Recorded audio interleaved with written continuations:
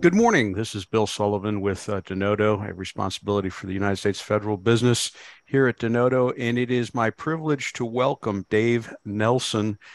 Dave is currently the Chief Information Officer and Chief Data Officer at the Nuclear Regulatory Commission. I believe he's been in this role since 2016, so he is a very experienced government executive dealing with large scale technology. Dave, first and foremost, thank you for joining us and welcome this morning. Yeah, thank you, Bill. I'm looking forward to this. This is exciting. Thank you. Thanks. We've had the pleasure of meeting a couple of times in the past, and it's good to see you again. Thank you. And for those that are not familiar with you, just a brief thumbnail of your background. You actually have extensive experience in the private sector before joining government as a co-founder of two broadband development companies, working both in the United States as well as a vice president of operations for a telecommunications firm where you manage several hundred Earth stations across Europe, Latin America, and the United States. Certainly a hot topic. Are you the whole issue of satellites these days? Are you pulling satellites into your enterprise right now? We're going to talk about the NRC in a minute, but I'm just kind of curious if you brought that forward into your current work. No, it really isn't a fit, and that's one of the things I've learned through my career is you don't bring technology in to find a problem. So satellites are an excellent technology for the subset of problems that they're addressing, but no, we don't have any satellites here at NRC. Mm-hmm. You're certainly a man ahead of your time. They're certainly a hot side in the market right now.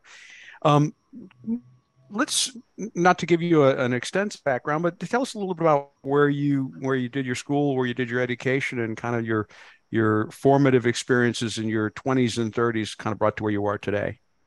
Sure.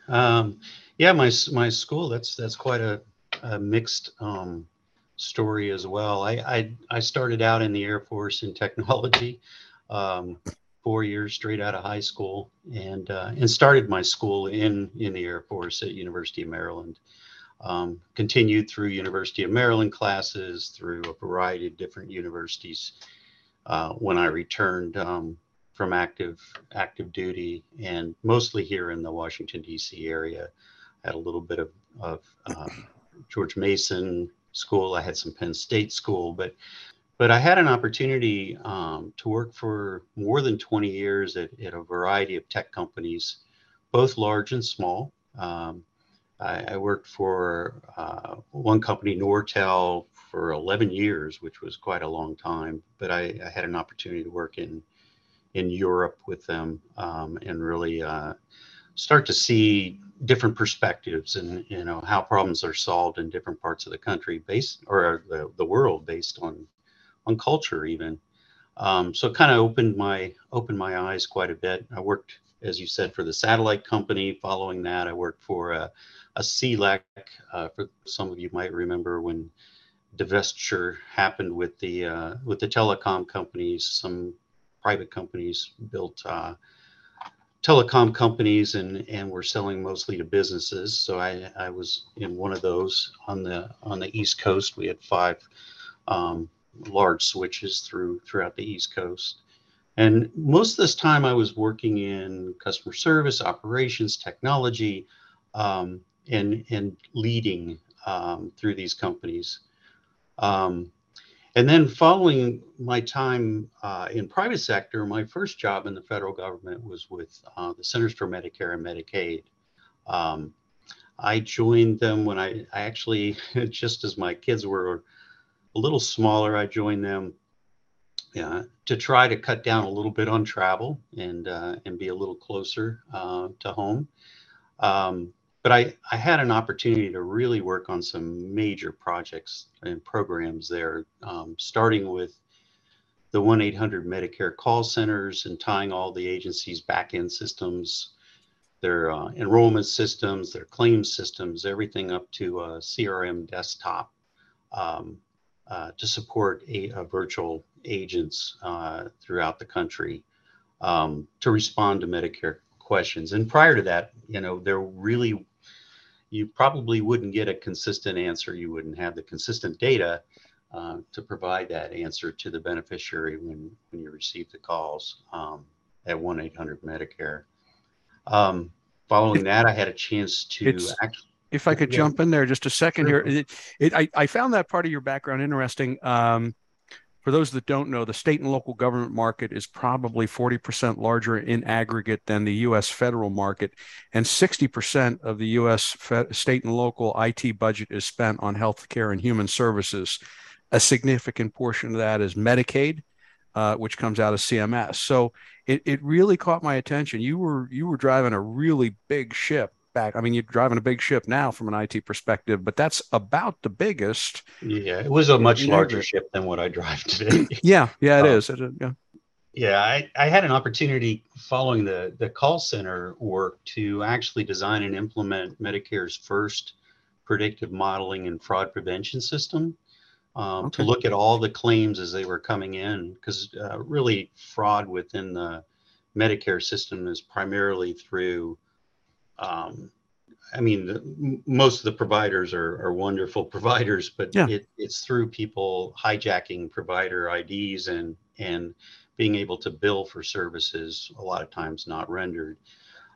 So we were able to actually look at claims as they were coming in pretty much real time and run a number of different predictive models against them, and create sort of profiles that we were able to look for bad actors or activities that didn't look like that needed some additional investigation, and we were able to collect and bring all that data together, um, and look at it holistically with different kinds of models. Hmm. So it was a really exciting time, bringing that system up and having it operational for a few years while I was doing that program. But That then sounds following, sounds please. suspiciously like early days of artificial intelligence. It actually was. It was very close to that. I mean, we were doing machine learning. So, I mean, essentially, we were trying to do neural networks. Mm-hmm. We were trying to use the machines and the models to look for behaviors that perhaps humans might not find, but seem to have some correlation. You could look at the math and you could see the correlation to what we found, learning what was actually fraud or the wrong kind of billing. So, yeah, it really was early AI, and we hired, or I hired, and I didn't have a lot of background at the time. Social scientists that were coming out of places like University of Chicago to come in and build these models. So it was a really serious what AI was at the day. Well, Um, it's interesting because Wall Street right now is hiring a lot of sociologists and social scientists to study behavior. A lot of, as you know, a lot of the cyber work now is done on what's standard behavior inside of a network and what's variance, and start looking for the variance exactly. using AI. Like I think that's why it caught my attention. So just to briefly review here, I mean, you had exposure to enterprise technology from its earliest days. I mean, there were mainframes, and then there was the telecommunication space, and certainly mainframes were what they were. They were interesting, but didn't move a lot. Telecom was one that was really fast back in the day, and then massive data at CMS and running AI applications on it before AI was a thing, really. Um, it, Exactly. I it, mean, it was very exciting. I also, following the fraud prevention system, I was asked to step in.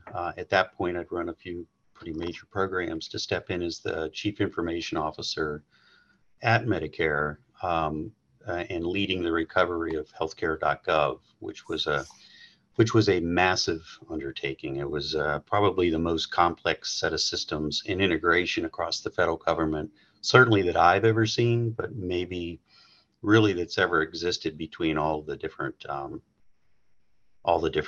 agencies that were involved in providing those services through, hmm. really transactional speed, sort of uh, the ability to really look at somebody that was applying or actually enrolling in the or potentially enrolling, seeing if they're eligible for enrollment, to put in things even such as their salary, and having the system very quickly reach out to IRS and see if it matched their last tax returns, or No um, kidding. Okay. yeah, Yeah. we looked at citizenship. We looked, with DHS. We looked at a number of different. We traded information with VA. We traded information with a number of different places. I think about 13 different agencies to try to determine whether this citizen was eligible for these services, or if they should be going to Medicaid. And if we determined they were really eligible for Medicaid first, we would send them there. Um, and then actually let them into the system to then go through their shopping experience. And we were integrated with all the plans as well, so that you Oh, could that's right. The actually. early days of the exchanges and Mhm. became known as Very Obamacare. And yeah, exactly. So that was very exciting opportunity and time. yeah. Um, I don't think I probably could have in my career. I'll never find a project that big again, or a program that big again. No, I But mean, it was that's, exciting. We did a lot of new types of things. We did develop in a very different way. Agile development was clearly the model we had to use, yeah. and working with a lot of different vendors, and integrating them with this one, with a good vision and the good goals for the federal government to meet the needs of the administration at the time. So And it from was memory, then that time frame that would have been client server would have been pretty mature. Probably didn't even have Hadoop, and the cloud wasn't even a distant inkling at that actually point. actually it was Did you? Oh, Hadoop yeah. was there. The cloud was there. We were in the cloud. In You're in the fact, we cloud. were in multiple clouds operating this very massive integrated system. Wow. So we were very early. We were one of the first into AWS, and some of the other clouds that we were operating in. So yeah, we were definitely up in the cloud for that program. It still So, is. so to summarize to this point, so military service, telecom when telecom was the thing, leadership in one of the largest data sets in the world. I mean, U.S. healthcare, looking at the entirety of the problem, early days of artificial intelligence running against massive data sets, adoption of the cloud. That's an extraordinary sequence of accomplishments throughout a career. You must take a great deal of pride in that. I do. It was. I was happy to serve the public in those kind of successful programs.